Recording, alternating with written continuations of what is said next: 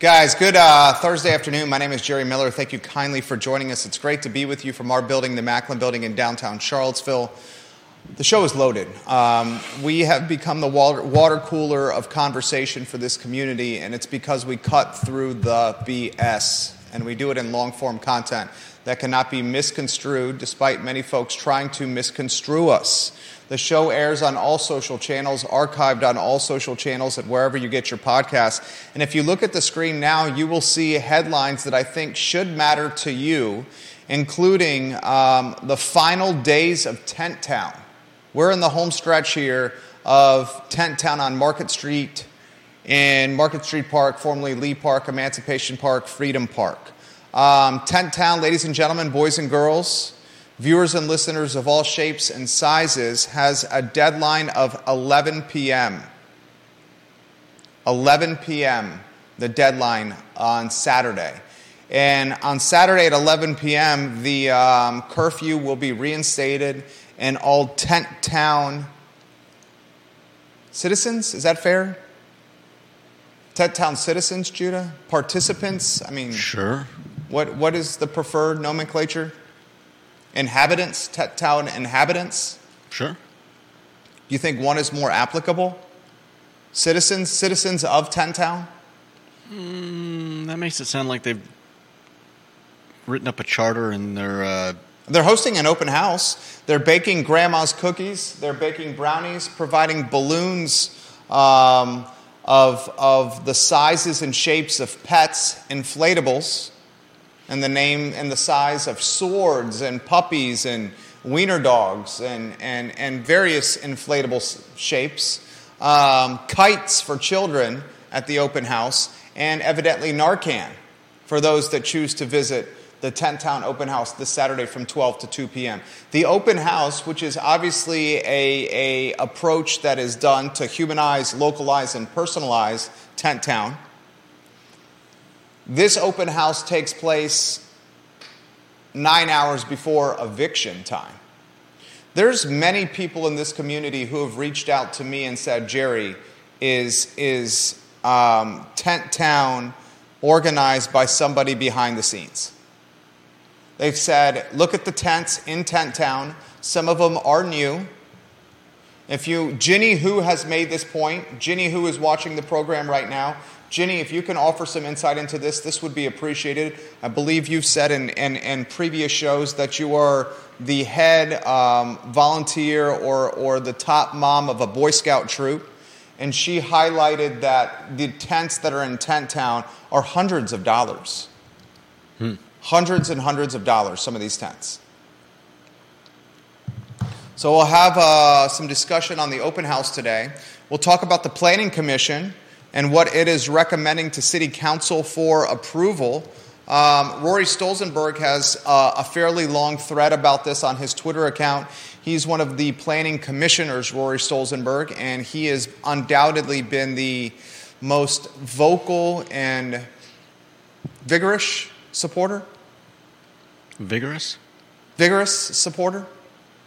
Loud supporter. Okay. Of upzoning. I'll highlight his thread and now the fact that this is in council's hands, a project that's been in the mix for 7 years. Upzoning, rezoning, the draft zoning ordinance, the DZO, whatever the hell you want to call it. Comprehensive zoning ordinance. So many names for this. We'll also talk the University of Virginia and its health entity, UVA Health, purchasing the Oak Lawn property in Fifeville. Not sure how I feel about this. Oak Lawn is an estate at the corner of 9th Street Southeast and Cherry Avenue. It is smack dab in the middle of a historically marginalized community. It's 5.2 acres. It's currently zoned R1. Sean Tubbs reports that it would have a residential C category, but because the University of Virginia purchased it, Sean Tubbs reports, the institution does not have to comply with local land use rules or pay real property tax. So here we have a property, another one, Judah, purchased by the University of Virginia, that comes off the tax rolls. Jordy Yeager, he's, how would you characterize Jordy Yeager, viewers and listeners? An activist journalist. Jordy Yeager is a historian, maybe? Let's see how Jordy characterized. A journalist, a director of digital humanities, a writer, a movie director, an executive producer is how Jordy Yeager characterizes himself. He did a tweet thread a couple of days ago and said, reminder, and this was before the Oaklawn property was news. He said, remember guys, the University of Virginia does not pay property taxes, a value of roughly $15 million per year based on its 2,000 acres of ownership. In February, UVA Student Council, Jordy Yeager tweets, called for the University of Virginia to pay at least $10 million to the city of Charlottesville by 2030. And that was before the Oaklawn purchase. In that thread, friend of the program, Jim Hingley, Commonwealth's Attorney, Albemarle County, responds to Jordy Yeager and says, why does Student Council ask UVA to make payments in lieu of taxes to Charlottesville without asking UVA to make comparable in lieu of tax payments to Albemarle County for UVA property located in Albemarle?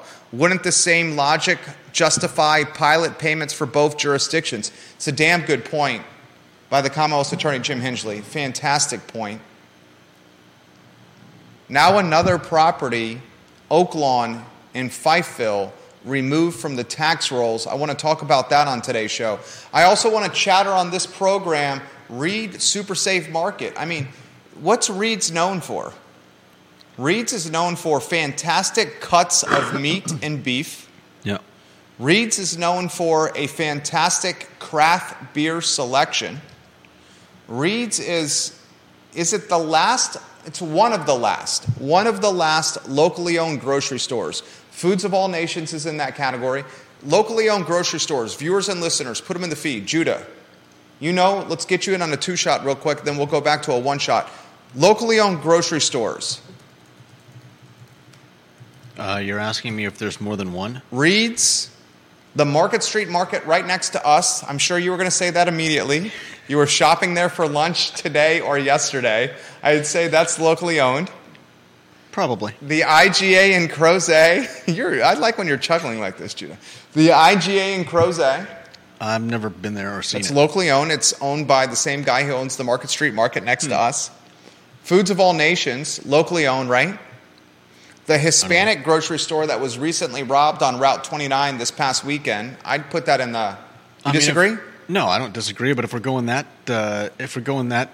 into the weeds, then I mean... Why do you say that's in the weeds? Because there are probably like a dozen... that's a bodega.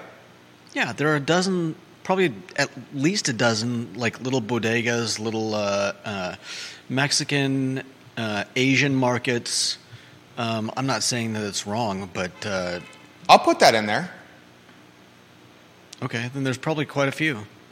I mean, you disagree? Viewers and listeners, you disagree? I'll put Feast in there. We're going to include Feast. I'd include Feast as a grocery store. As one of our favorite listeners, Erin King, one of the finest and most fantastic graduates of Western Albemarle High School. Is she watching the program? She does a hell of a job at Feast. Reed's has put a sign on its wall in its main entrance right inside the grocery store. Do you have the sign? I believe Yeah. Can you put it on screen?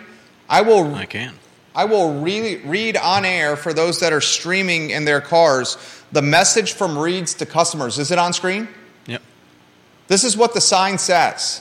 A message to our valued customers and neighbors. Just like individual consumers have felt the pinch, so have we. We have seen increases in all our expenses, not just in the cost of product. With low profit margins in the grocery business, it makes it extremely hard for independent grocery stores like us to operate and make ends meet. This leads to difficult decisions. We have focused on keeping our fresh meat and produce departments well stocked, since they tend to be what draws customers in the most, and more importantly, to ensure that our employees continue to get paid. Please know that we are working diligently on getting grocery, dairy, and frozen items back in stock so we can better service our customers. We hope to have the issue resolved soon. Thank you for your support. We are not closing, but please hang in there with us, and we need your support. Travis Hackworth, you're watching in Danville. He is the son, Travis Hackworth, of a family-owned grocery store in Danville. And he's highlighted on previous shows how difficult it is for local mom-and-pop grocery stores to operate. I want to talk about the importance of Reed's, not just because it's a local business, but because it is the closest grocery store in a grocery desert for multiple marginalized communities. Fifeville, 10th and Page, Star Hill, the closest grocery store. When you eradicate or lose grocery stores like Reed's, the marginalized communities suffer the most. That conversation on today's show. I want to highlight the Blue Ridge Venture Fund. Find it online, blueridgeventurefund.com. We're in the process of funding our fourth business. Supercharging entrepreneurs, connecting them with high net worth individuals. The fourth one about to happen, ladies and gentlemen. One of the things I am most proud of, helping businesses in Central Virginia scale in win-win scenarios with investors and the entrepreneurs leading the operations. It has been an exciting ride. The Blue Ridge Venture Fund, online at blueridgeventurefund.com. Also on today's conversation, on today's program, we will conversate Pro Renata and its rezoning application timeline from the vantage point of Stanton. Stanton is in fuego, my friends.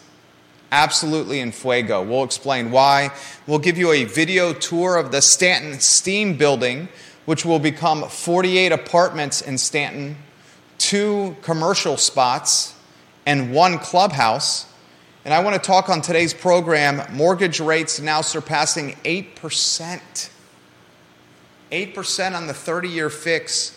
Home sales have fallen to a 2010 pace and level. Ladies and gentlemen, the I Love CVille show is locked and loaded, and it's the water cooler of conversation for this community. 2-shot for you, Judah Wickower. I want to weave you in the mix. Bill McChesney says the IGA on Sherry Avenue already went away.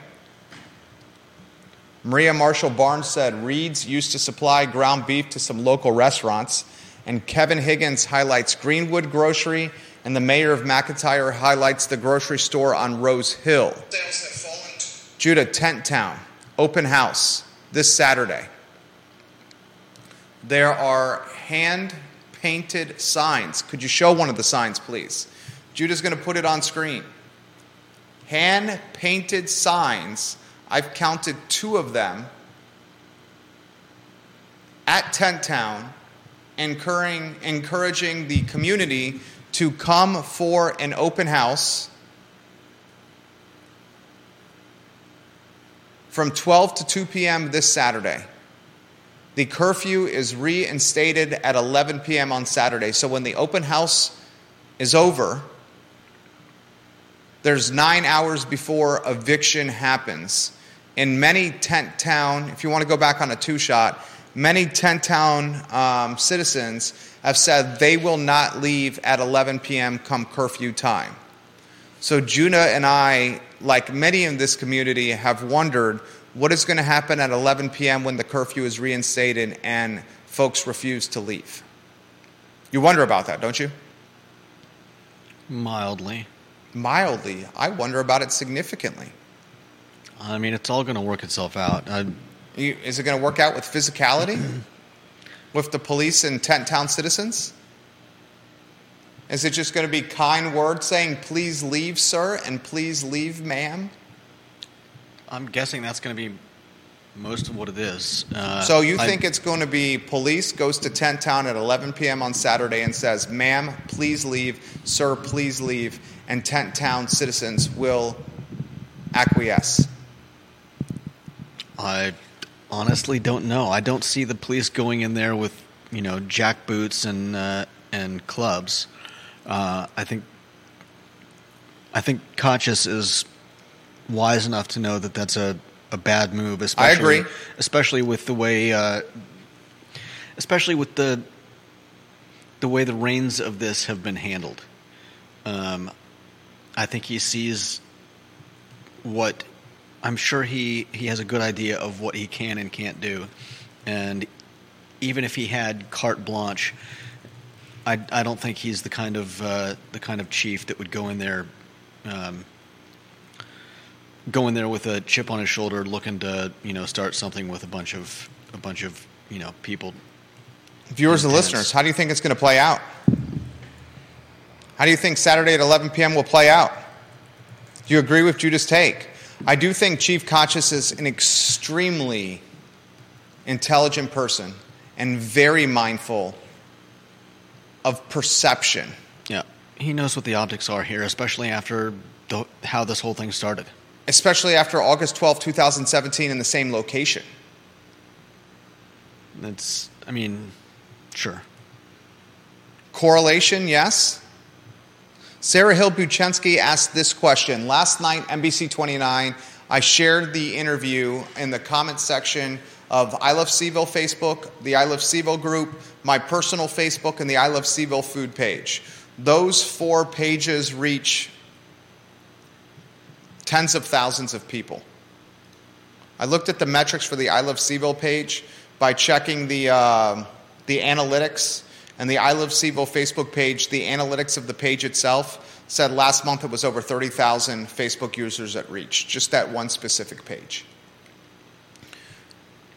NBC 29 aired an interview. Carol Thorpe said she watched the interview last night and her jaw dropped. I will read Carol's exact commentary here in a matter of moments. She says, Carol, I saw the interview last night and my jaw hit the floor. An open house hosted by the unhoused. Pun intended. Jerry, riddle me this. As a branding and marketing pro, if you have been trying to heavily refute the notion that the homeless are all drug addicts, why on earth would you choose to offer Narcan as your freebie for adult visitors? Carol Thorpe's question. I think it's a good one. I think the guy's a great comedian. I don't think he was being comedic at all. You think, why would... Multiple people in that thread said they knew who the guy was and he had fallen off the wagon multiple times when it came to his addiction. Okay. But still, he's got to know that offering Narcan to the adults is comedy gold. I don't think he knew it was comedy gold. You don't think that? I think he was legitimately being genuine as a call to action used to save people's lives that have opiate or drug addiction. I think, and maybe the roles are reversed on today's episode of the I Love CVille show. Judah and I right here, our roles are reversed here. I think he is speaking from the depths of addiction and seeing the value of Narcan when it's come to peers, colleagues, friends of his. I will paraphrase what he said in the NBC 29 interview. I'm shocked that the interview aired. NBC 29 sent a reporter to Tent Town yesterday. Mm-hmm. We have all who go downtown and drive by Tent Town have seen the massive signs around the park that say open house from 12 p.m. to 2 p.m. Could you put that sign back on screen? If you could show it for 5 seconds and then put us back on a 2-shot, that would be great. The open house is from 12 to 2 p.m. NBC 29 saw the sign. The news director sent a reporter to Tent Town and said, cover the story. They interviewed one of the citizens of Tent Town. And the citizen on air in a broadcast, in an interview that aired multiple times on broadcast television, said, we will have grandma's cookies for children. We will have freshly baked brownies for children, kites and balloons for children. And for the adults that come, we will be offering them Narcan. I showed it to my wife. She was flabbergasted and reiterated that our children will not be getting Gammy's fresh cookies. The first question Judah Wickhauer asked when he heard of Gammy's freshly baked cookies was, Where do they cook them? where are they baking the cookies in Tent Town? Where are Gammy's freshly baked cookies being baked? Let's not forget the brownies, the balloons, the inflatables that will be shaped into wiener dogs and other lovable and likable canine and kitty cat creatures, and the kites. And let's not forget the Narcan that will be offered to adults that choose to visit Tent Town during the open house. Carol Thorpe highlights an open house hosted by the houseless. Very intriguing. An open house hosted by the houseless in Tent Town. Frankly, it gives it for anybody interested in going. I'm sure it would give an eye-opening view of what it's like to live in that park. What it's been like to live in that park for the last few weeks. There's not a doubt in my mind the open house from 12 p.m. to 2 p.m. in Tent Town will be very well attended. It will be very well attended. Yeah. Not a doubt in my mind. Mm-hmm. I also want to emphasize what many people have emphasized to me. I've said I would estimate we've received this message in some capacity somewhere between 100 and 200 times from various viewers and listeners. And the overall thesis of the messages that we've received on this subject is who is behind the money and the organization and strategy of Tent Town. And they've highlighted, I hope Ginny Hu is watching, I think she is. She's highlighted this in previous shows. Oh yeah, here she says, she's writing tweets about this. Jerry and Judah, even with Amazon prices, those tents are extremely high dollar. Also, the majority of those tents look brand new. They haven't been carted around from location to location for years. That takes open to a whole other level. She's a head of a Boy Scout troop, the Den Mom. Those are fair. Have you looked at the price of tents? No, I haven't. I'm going to do a Google search. I'm sure they can run into the multiple hundreds, if not thousands, for really high-end models. But, while those are great observations, I have no problem with I get the problem with somebody organizing people to stay in the tent to make a statement. I honestly don't have a problem with someone spending any amount of money on tents for people who may need them. I don't have a problem with that either. I don't have a problem with people paying for shelter for those that are in need. I have no problem with that. Mm-hmm. I do have a problem if there's an organization, a group of people, or individual people that's trying to make funding They're trying to make a statement, and they're using houseless people to There it is. Say that again. You said it better than I could. That's my problem. They're trying to make a statement, and they're using houseless people to make that statement. Is that a George Soros type ploy? I don't know enough about George Soros's is that a Machiavellian type maneuver? I don't know if anybody in Charlottesville gets Machiavellian. I think you are underestimating. I think some people might like to think that they do. Who is behind Tent Town? What influence, what money, what force, what organization that is now encouraging an open house?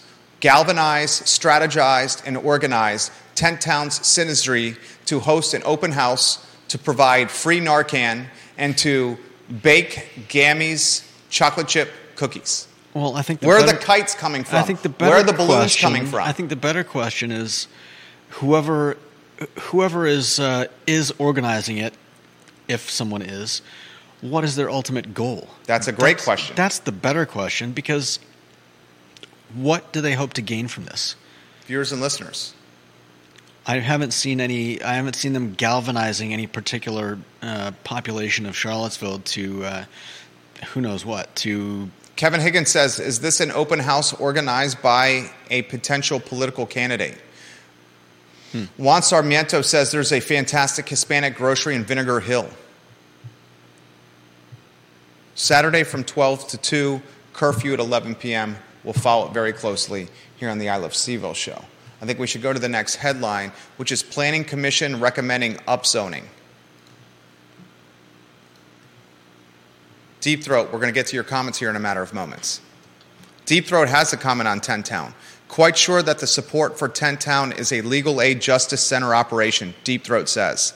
The original person who spoke at council had some links to them, I believe like partner or former partner of their head of activism or something like that.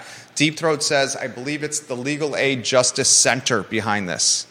He also has a take on Oak Lawn, which I will get to in a matter of moments, and how it pertains to the University of Virginia. I want to get to Rory Stolzenberg, the planning commissioner, who did a thread on Twitter today about upzoning. And here's how the thread runs. It was published at 10:02 p.m. last night. Rory tweets, nearly 7 years later, the Planning Commission has recommended a new zoning ordinance to City Council. This is a big day, and the zoning ordinance is a big, big step. There's plenty of work left to be done to fully implement our comprehensive plan, but this was a big one. Rory also tweets, days like today, it's hard not to think about people who will judge our decisions in 30 years or more, especially for risk we know and even articulated today. But I'm confident we passed the best proposal that can pass intact. It's undoubtedly leagues better than today's zoning ordinance. This will make the city better and change the trajectory of climate destruction and increasing unaffordability we're on. I'm proud of it. Upzoning activists then retweet what Rory posted, including one local developer and attorney. It is now in the hands of City Council, upzoning. I want to highlight a couple things. The planning commissioners are paid very, very, very, very, very little money. Very, very little money. The planning commissioners have faced significant crossfire and adversity. You talk about the people, whether or not we agree with their politics or not, some people are willing to put in the work. The school board members are paid nothing, like very little money. Planning commissioners paid even less than the school board members. Heck, the mayor of Charlottesville is paid only $20,000. The other councilors are paid $18,000. Albemarle County Board of Supervisors are paid $17,000. They're paid nothing for the hours they put into civic duty, civic engagement, civic responsibility. They're indentured servants. Look at what Mike Pruitt is doing. Mike Pruitt is a UVA law student. Mike Pruitt, are you watching the program right now? He watches the show often. Someone tag Michael Pruitt. Michael Pruitt, jump in the mix. Michael Pruitt is running for the Scottsville District Board of Supervisors seat. Michael Pruitt, unopposed. He is a Navy veteran. He is a UVA law student. And he will win a spot, Michael Pruitt, on supervisor, on the dais for the Albemarle County Board of Supervisors. You have a guy that is a Navy veteran that will graduate from UVA Law School, one of the most established law schools in the world. And he is sacrificing 4 years of his life, financial earning, opportunity cost of coming out of law school at UVA and not working for a big firm in Atlanta, Chicago, New York, Manhattan, D.C., where he could easily be making $250,000 or more. Many UVA graduates. He's got a Navy background. He's a military service veteran. This man could easily have made $250,000 or more. Instead, he's going to work for 4 years on the Board of Supervisors, collecting $17,000 a year, working 40, 50 hours a week, and having half the community dislike him. That's the opportunity cost of civic engagement and civic duty. It's one thing if you're Ann Malik and you're retired. Yep. It's another thing if you're Diantha McNeil and you're retired. But when you're sacrificing your 30s, your prime earning year, that's a significant opportunity cost. Planning Commission recommends upzoning to City Council. It's now in the hands of 5 councilors. I just watched the mayor walk by the studio. Mm-hmm. How will City Council respond? This is 7 years in the works. My guess is City Council will move forward with what Planning Commission has suggested. Natalie Ostrin, who will replace Leah Puryear on council on January 1, is an extreme upzoning advocate. Will this be kicked down the road until Natalie Ostrin is on council? Only time will tell. Regardless, I think you're going to see upzoning and what the Planning Commission pushed yesterday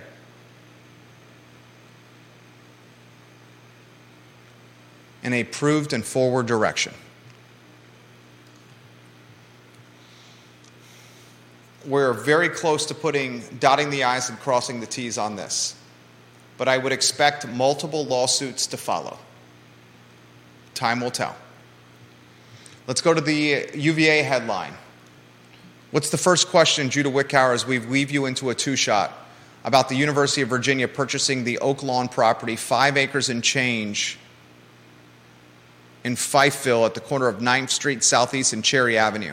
What's the first thing that came to your mind? UVA Health says it will partner with the Fifeville Neighborhood Association and other community groups to explore how to best use the historic home to support community needs. First thing that comes to your mind, Judah Wickower. First thing that comes to my mind is, how do we still have land to sell in Charlottesville? This was on the market for an extended period of time. All right. Extended period of time. Anyone in this community could have purchased this ahead of UVA Health. What's on your mind? Well, I mean, the obvious question, right, is how much can Charlottesville afford to get taken off their tax rolls? There you go. UVA owns 2,000 acres plus in the city of Charlottesville. That's synonymous with $15 million a year in taxable real estate revenue. $15 million. What's the Charlottesville city budget? $230 million per year? Can you check? I'd say in the neighborhood between $230 and $250 million. $230 and $250 for the yearly budget for the city of Charlottesville. See if you can get me that number. UVA buying this property that was on the market for an extended period of time and saying in a statement that it will partner with the Fifeville Neighborhood Association to figure out the best use of the property, on first glance, that has fantastic value and the optics are on the up and up. When you dig deeper, you ask yourself the following questions. UVA is free to do what it wants and can operate outside any zoning regulations. And UVA, when it purchases property, removes it from tax rolls. If it continues to buy property in Charlottesville City and Albemarle County, it furthers the financial burden of maintaining Albemarle and Charlottesville's yearly budgets by positioning that financial burden on property taxes, real estate taxes, and businesses. Food and beverage, meals tax, lodging taxes. The more they buy, the more you, the more Judah, and the more I take out of our pocket and give to Albemarle County and the city of Charlottesville for daily operation. That's some of the stuff that you should be asking yourself about.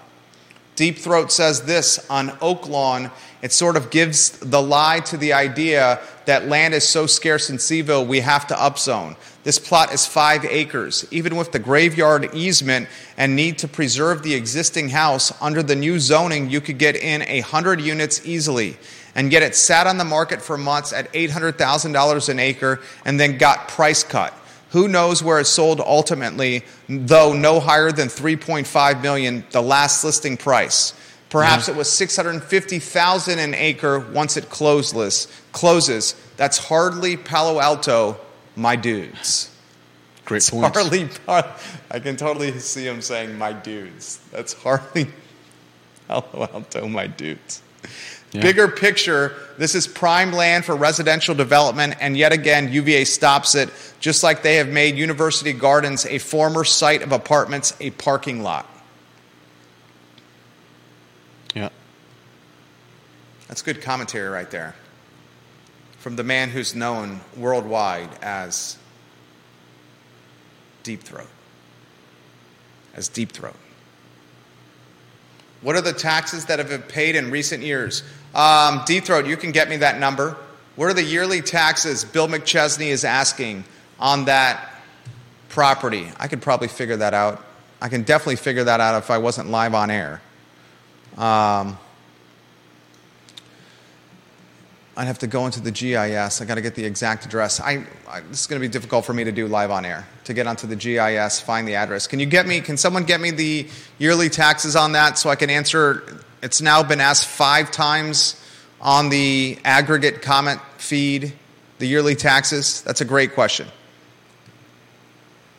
Hopefully someone can provide that answer. Ray Cadell says this. Oh, Ray Cadell, the realtor's got a good comment. Are you ready for this one from Ray Cadell? He says this. Judah, listen to this.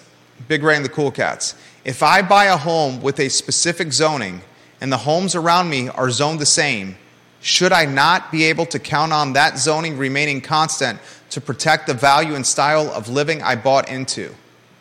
Please read my comment, Jerry. Many people would agree with you. Thank you, Deep Throat. Yeah. $20,000 per year in yearly taxes, Bill McChesney. Grayson, Stephen, Spencer, and Thomas all asking this question. Deep Throat just gave us the answer. $20,000 a year in taxes removed from the tax rolls, Judah Wickhauer. Now over 2,000 acres under tax-free control by the university in the city of Charlottesville. Ray Cadell, that's why you are seeing folks in the city of Charlottesville put covenants and restrictions on their respective properties.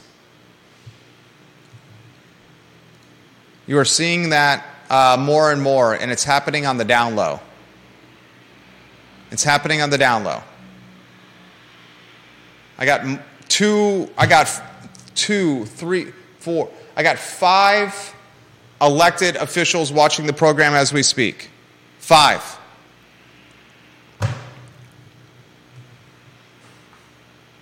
Lonnie Murray says most of the university is in Albemarle County. He's exactly right. And what he's talking about is if it's 2,000 acres and $15 million a year removed from the tax rolls in the city of Charlottesville, think about the significance of Albemarle County and its removal from the Albemarle County tax rolls.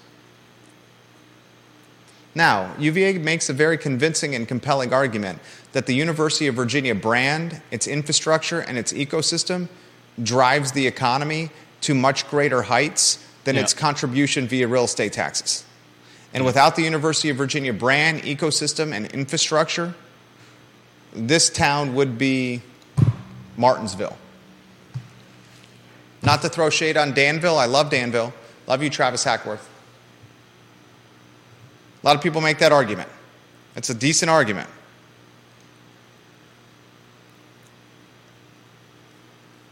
Deep Throat response to Lonnie Murray. Lonnie Murray, you have a response from Deep Throat. He says, in terms of value of holdings, the value in CVille and in Albemarle are about the same. The value of UVA holdings, that is, in CVille and Albemarle County are the same. That's for Lonnie Murray. And he says the UVA argument about my brand would apply to any large employer, but those employers still mostly pay taxes, even if sometimes they negotiate abatements. It's a fair point. I don't know a large employer. I'm going to play devil's advocate with Deep Throat. I don't know a large employer that is to the extent of the University of Virginia in Charlottesville, however. Lonnie, if you have any thoughts, put them in the feed. Oak Lawn, the estate, after months of being on the market, is now in the hands and control of the University of Virginia. Reed's Super Save Market. Can we get to that? Put the sign back on. Ginny Who says, my issue with the tents in Tent Town is the same as Judah's. It's about whoever's behind it. If someone or a group is using these people, that is despicable. I 100% agree with that. She also says the majority will leave peacefully.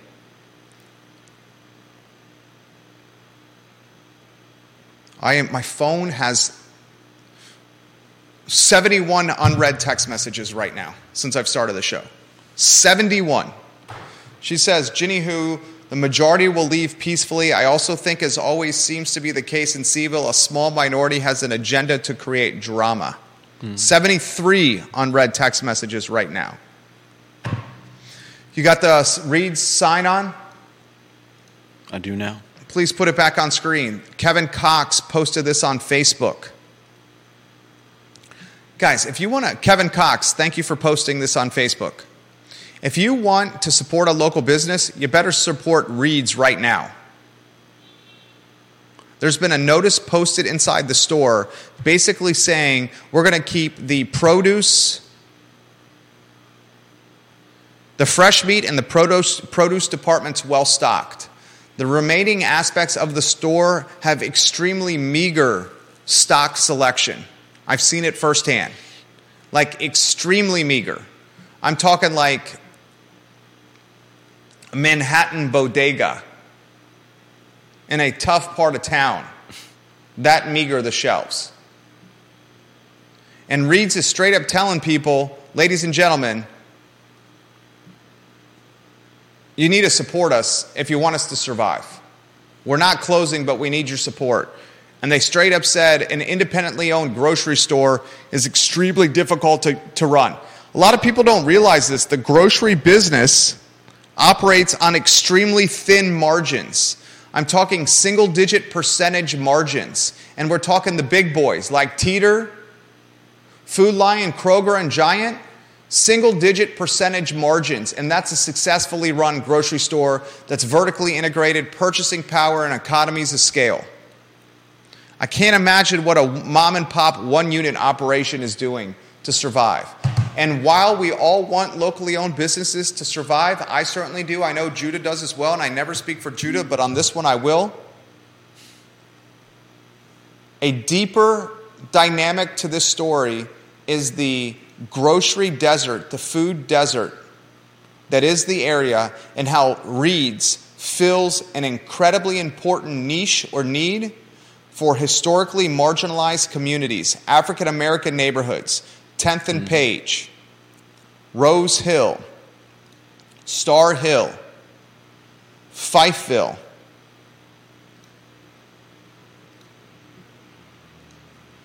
This grocery goes away, and folks that do not have vehicles, that are either walking or relying on public transportation, have a much more difficult trek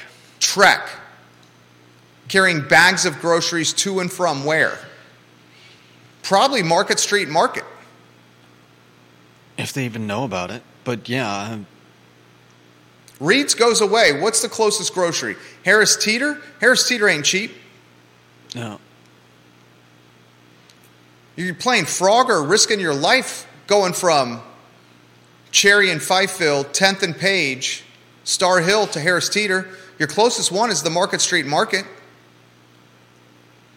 Right next to us, right? Yeah, you'd think. I mean, who knows?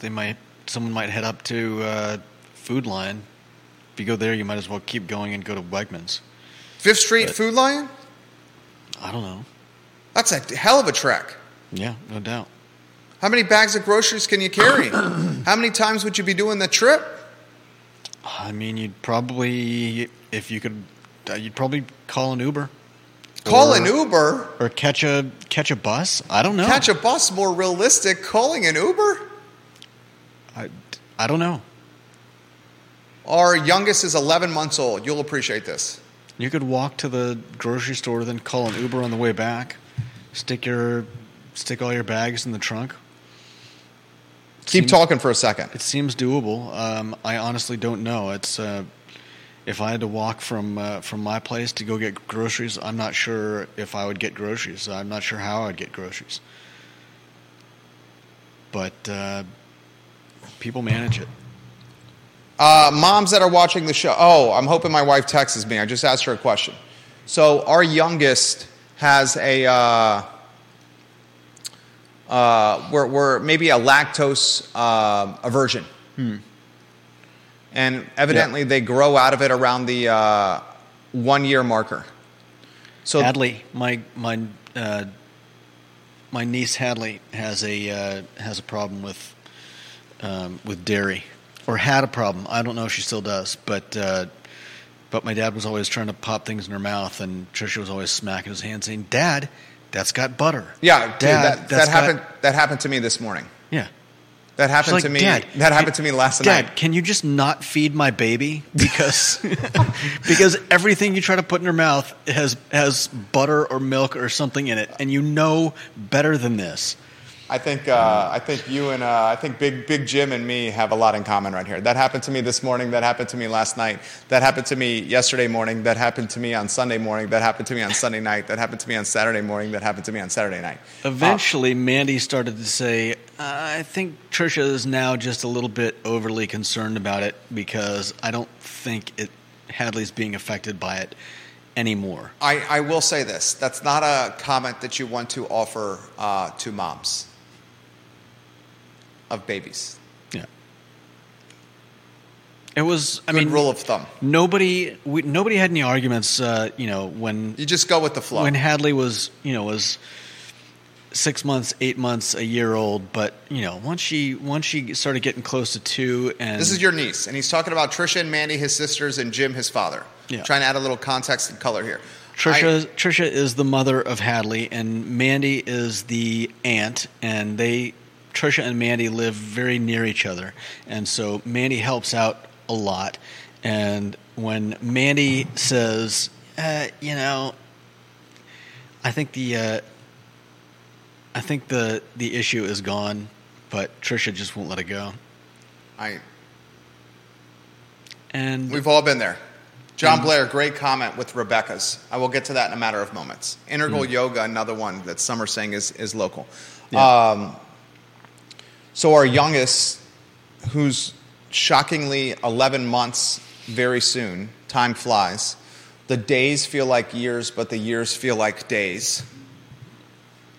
He has a milk aversion, which we're told he will grow out of in the year to 18-month marker. So we have to get formula that is the step-up formula. Yeah. And this formula is extremely expensive. This formula is roughly $40 for the container, and it lasts 2 to 3 days and fills 8 to 10 bottles. Our 10-month-old, soon to be 11-month-old, the weekly grocery bill for him is almost synonymous with the weekly grocery bill for my wife, myself, and our 5.5-year-old. I'll say that again. Just purchasing formula, and it's the step-up, more expensive formula because of the milk allergy, we hope he grows out of it, is the same price point, basically, of what my wife, a grown woman, myself, a grown man, and a 5.5-year-old boy that eats like a grown man, what we spend on the three of us each week. That's how expensive having babies are. That does not include diapers, the many trips to the doctor's office for checkups, and what appears to be a level of sickness that every baby gets that seems to be every other day or every 3 days. Medicine. My point is this. This specific type of formula, I'm seeing, what's it called? I'm texting with her. She sends me, when I go grocery shopping, she just sends me, instead of a list, she sends me pictures of what to buy. Like screen grabs instead of a list. And I still take 3 times as long as her to make it through the grocery store. This particular formula is not at every grocery store. Yeah, I remember in the Outer Banks my mom and I searching high and low throughout the grocery store for a bottle of something called Ripple, which is apparently something that you get for kids that can't have dairy milk. It's normally at Wegmans, but Wegmans was sold out. So then we had to go to 2 or 3 other spots for it. This is a first-class type of problem. First world type of problem. This is what it's called. It's called, there's 89 unread text messages since the show has started on my phone right now. Nutramigine. Hypoallergenic infant formula powder with iron for food allergies, brain building. It's $40 after tax right here. I'm putting it on screen here. Moms, women should rule the world. Men are idiots. I'm an idiot. I openly admit I'm an idiot. This is what it is. Can they see it? I straight up admit I'm a moron. Can they see it on? Is that the camera? I think so. Yeah. Yeah, I think they can probably see that. They can see that. I don't know if they can read it, but that's the formula right there. A lot of parents can relate to this. Left, down, left. There you go. Right there. Yeah. Enfamil Nutramigen. I guess my point is this. We legitimately have gone to 5 grocery stores for formula. Other people are in positions like this. And I'm not saying Reed's has this formula, but I'm saying there are circumstances similar to this that probably exist. And by eradicating or removing a grocery like Reed's, people will be impacted by it. Fortunately, our family has a vehicle where we can go from grocery store to grocery store, grocery store to grocery store to search for what's best for our kid. Not everyone has that luxury. Mm-hmm. The folks that will be impacted by Reed's maybe not surviving, and right now Reed's is saying we need your support, are those that are already on the financial margin. Yeah. That's a big deal. John Blair says the loss of Reed's would be extremely disturbing. Given the loss of Rebecca's, I think it calls into serious question the idea of any grocery model except for the large-scale chain in smaller cities. Its struggles should put to rest the repeated Charlottesville conversation regarding a neighborhood grocery store when rezoning and land use discussions arise. Given Reed's longtime brand and a nice location in a very densely populated area, I just don't think it's realistic to believe a small grocery store can flourish in CVille or any smaller city. If Reed struggles, how would we expect any other similar store to work? That's a damn good comment again. Yeah. How many people have said in upzoning, oh, we need a neighborhood grocery or a grocery co-op? We've heard that so much. Reed's has an established brand, institutional memory, brand equity, is in a densely populated area where a lot of people don't have cars. It's on a bus line. It's close to the downtown mall. It's close to the University of Virginia. It's close to UVA Hospital. It's close to yuppies. It's close to affluent. It's close to the rich. It's close to the middle class. It's close to the lower class, the working class. Any class you want to call it, and it's basically saying it can't survive. It's struggling to survive. Yeah.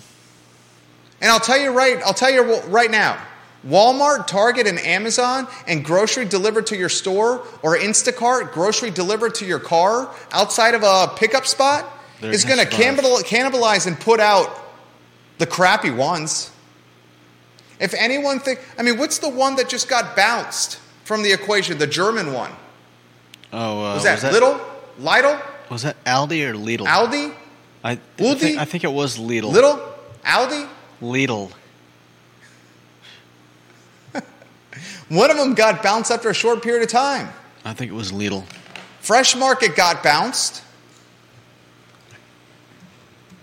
Rebecca's got bounced. Come on. Bill McChesney said there was a Reed's on the downtown mall that burned down in the 1970s and 1980s. Kevin Yancey says every burger sold by Riverside was made with Reed's burger. Nice. Bill McChesney says Ripple was an MD 2020 type wine when I was in my teens. I do. Mad Dog 2020. I was a little surprised when my sister said she needed Ripple for for my niece, because that's what I associate it with as well. Mad Dog 2020? That stuff was nasty. Yeah, or like Boone's Farm. Boone's Farm was much more tolerable than Mad Dog 2020. Yeah. And I had to drink Mad Dog 2020 when pledging Phi Psi. Unless you see a guy who downed an entire bottle and then tried to make it out of the house to the yard and didn't.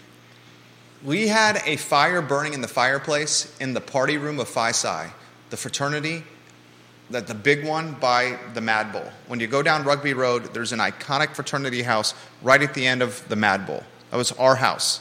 There was a fire in the fireplace in the party room.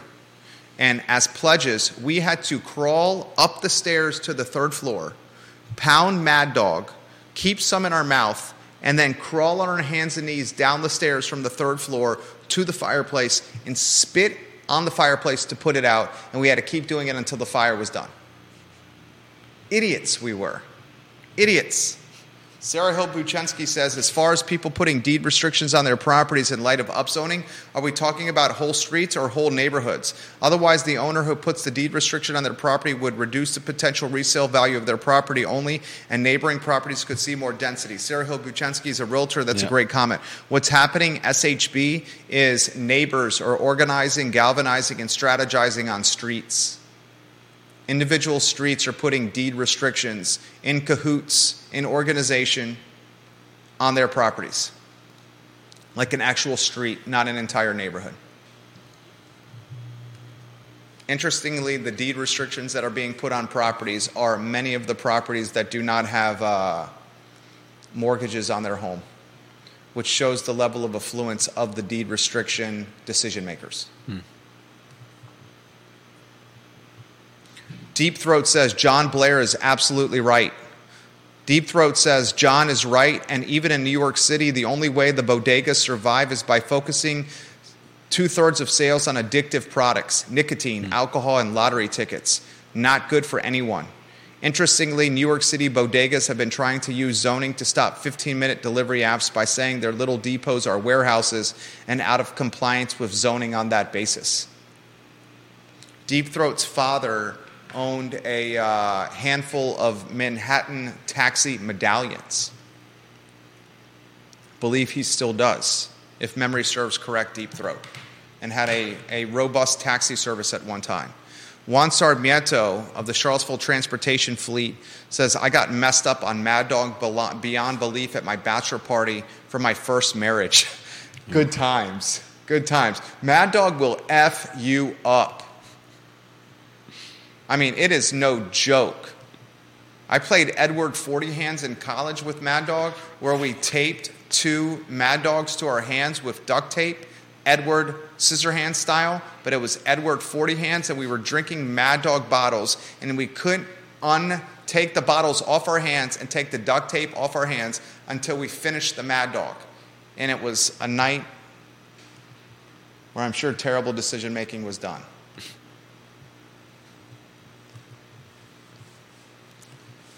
I need to talk about the Stanton Steam Building. We have a video we're going to show. We are not responsible for the audio of this video. It is not great audio quality, but it does show the potential of a fantastic building in Stanton. Stanton is greenlighting projects at an impressive clip. I'll say this once and I'll say it again. I've said this once and I'll say it again. The town of Stanton is becoming significant competition for Charlottesville City. It's got affordability, it's got charm, it's got hospitality, and it's starting to get big-time brands coming to downtown Stanton. Pro Renata is a perfect example. I'm going to show you a video, Judah's going to play it, from the Stanton, Virginia Economic Development team. Hey, John, I sincerely mean this. Are you still watching, John Blair? Anyone from Stanton is welcome on this talk show anytime they want to come on the show. I sincerely mean this. Anyone from Stanton is welcome on this talk show anytime they want to come on this show. Anyone from your team, anyone from Stanton government, I would champion Stanton in a heartbeat. We're going to play a video. This video is the Stanton Steam Project you're going to see Robin Miller, the principal at Robin Miller and Associates, do a tour of a historic building and site that will eventually turn into 48 apartments, a clubhouse, and 2 commercial spaces. This is a video tour of the Stanton Steam project done by Robin Miller, the principal at Robin Miller and Associates. You ready? Let's play that video in 3. Make sure the audio is playing. We already caveated that we did not shoot this video. 3, 2, 1.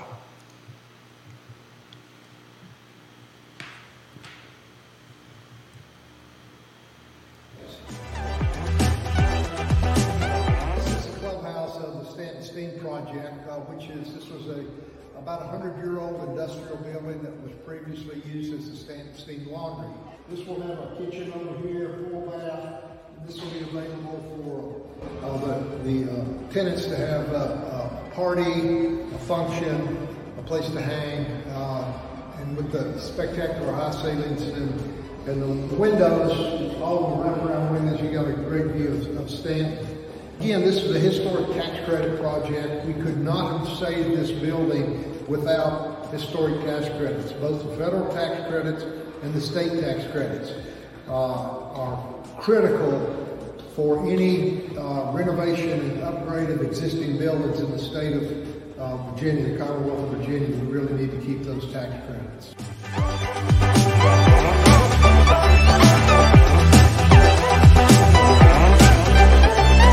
You're talking 48 apartments, a clubhouse, and 2 commercial spaces. Robin Miller talks about the importance of historic tax credits for a historic building. And just like that, the town of Stanton is getting 48 more residential units to attract people. I also want to highlight this comment from John. This is about Pro Renata. Dr. John Shabe, are you still watching the program? We love when John watches the program. To give people perspective, Pro Renata submitted its rezoning application to the city of Stanton. I call it town. I'm sorry, it's technically a city. I apologize and I stand corrected. I'll start from the beginning. John says, to give people perspective, Pro Renata submitted its rezoning application to the city of Stanton in June of this year. The City Council approved the rezoning at its October 12th, 2023 meeting. That's called an effective community and economic development staff. That's amazing. Amanda, is it Demio of the economic development team in the city of Stanton? I would love to showcase you on the I Love CVille show and positively spotlight all the incredible things that are happening in the city of Stanton. John, if you can help make that happen, that would be huge. I'll read this again. Pro Renata submitted its rezoning application to the city of Stanton in June. The city council approved the rezoning at its October 12, 2023 meeting. That's called an effective community and economic development staff. Albemarle County and the city of Charlottesville should take note. John didn't say that last sentence. I did. That's amazing.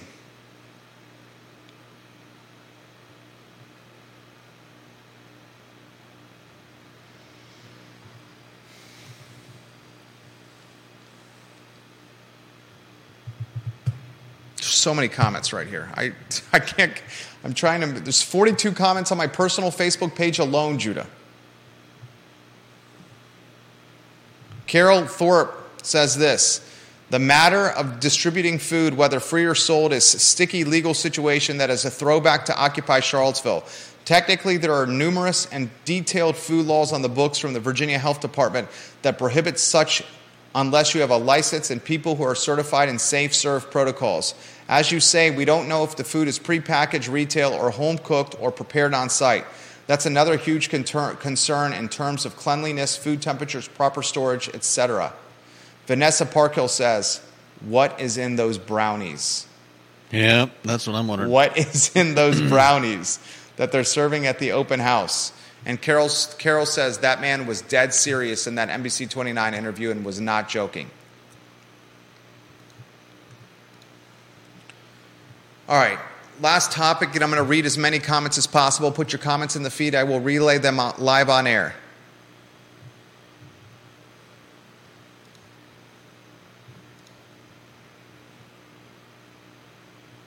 Mortgage rates just hit 8%. Mortgage rates just hit 8%.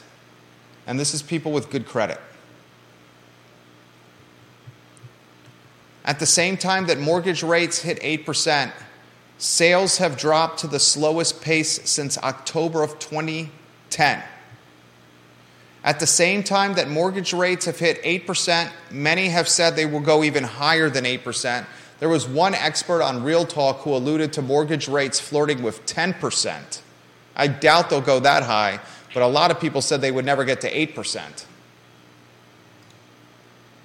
At the same time that mortgage rates have hit 8%, sales volume has slowed to the slowest pace since October 2010. Inventory levels are at generational lows, while home values have upticked to the most expensive levels seen in American history. All at the same time, a boatload of people are entering the home buying market. Mm-hmm. So you got a boatload of people trying to buy houses.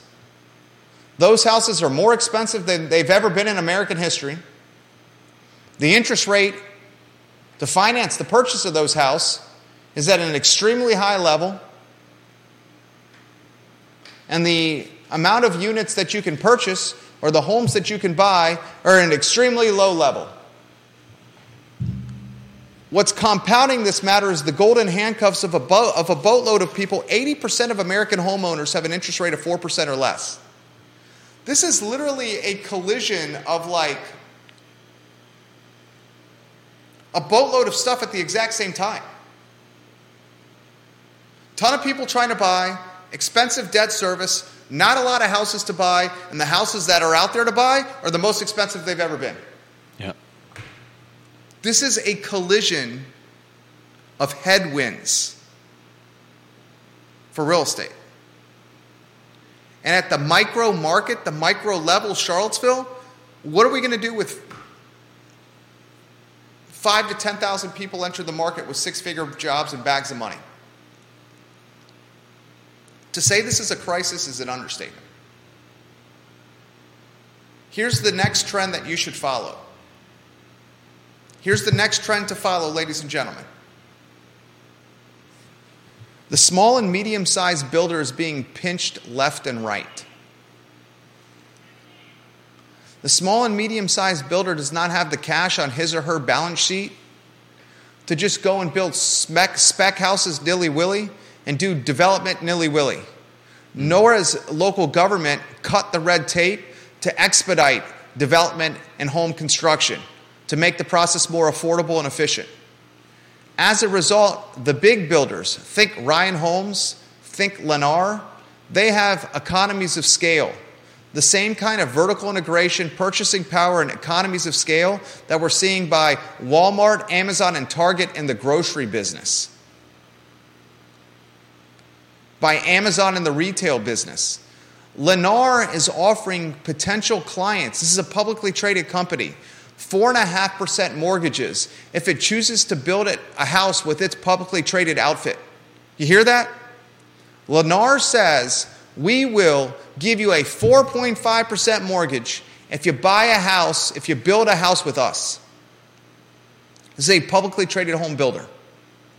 Small and medium-sized builders can't do that.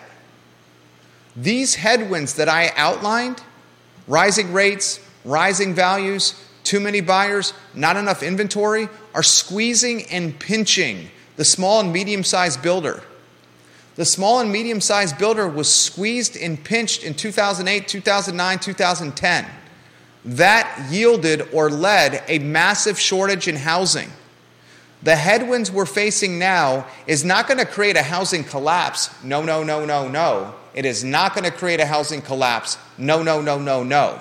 What it will create is a significantly more drastic housing shortage. We will have less homes built because of the headwinds we're facing today. And the less homes we have built will exasperate the housing shortage issue, will further drive values for existing homes, and will widen the wealth gap in America, in Virginia, in Central Virginia, in Charlottesville, and in Albemarle County. Mark it the F down.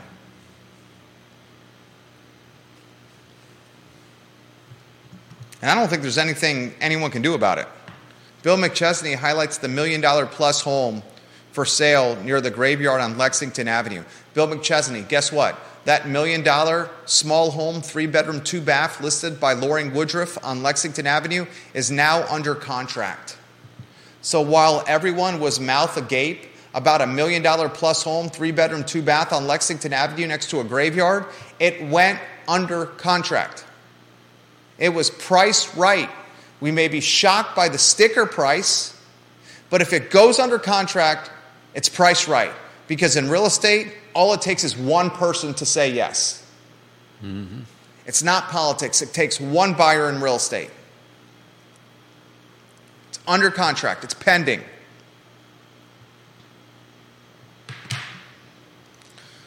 Oh, man. Crazy times. 5,000 to 10,000 people coming to Charlottesville in the next 5 years. If you're on the fence or thinking about buying a house, buy one right now. And you think I'm crazy about saying buy one right now because it's so expensive and the interest rate environment's astronomical? Wait till you see what happens when 5,000 or 10,000 people come with bags of money, Scrooge McDuck style, spitting gold coins out of their mouth.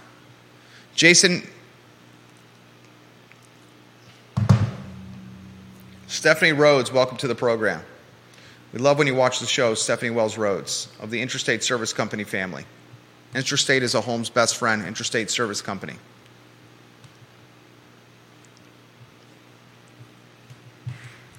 For those that you have sent me a text message during the show, it's now 91 unread text messages. I will try to respond. I got this via DM. I don't want to be named on this because it's something I learned from the Reed's owner, but another thing Reed's has going is it owns that building outright and just pays maintenance and taxes. A new business won't have that edge on Reed's. That's a great point. So the anonymous commenter, this is not Deep Throat, has said that the Reed's team owns the building. So it's just paying maintenance and taxes. That's a huge advantage. Yeah. All right. That's the, what's today? Thursday edition of the I Love CVille show, where we cut through the BS. We cut through the BS. It's long-form content. It can't be taken out of context. It's on the internet. It's documented. It's archived wherever you get your podcasts. And we encourage you to check out the Blue Ridge Venture Fund, where we're on the cusp of funding our fourth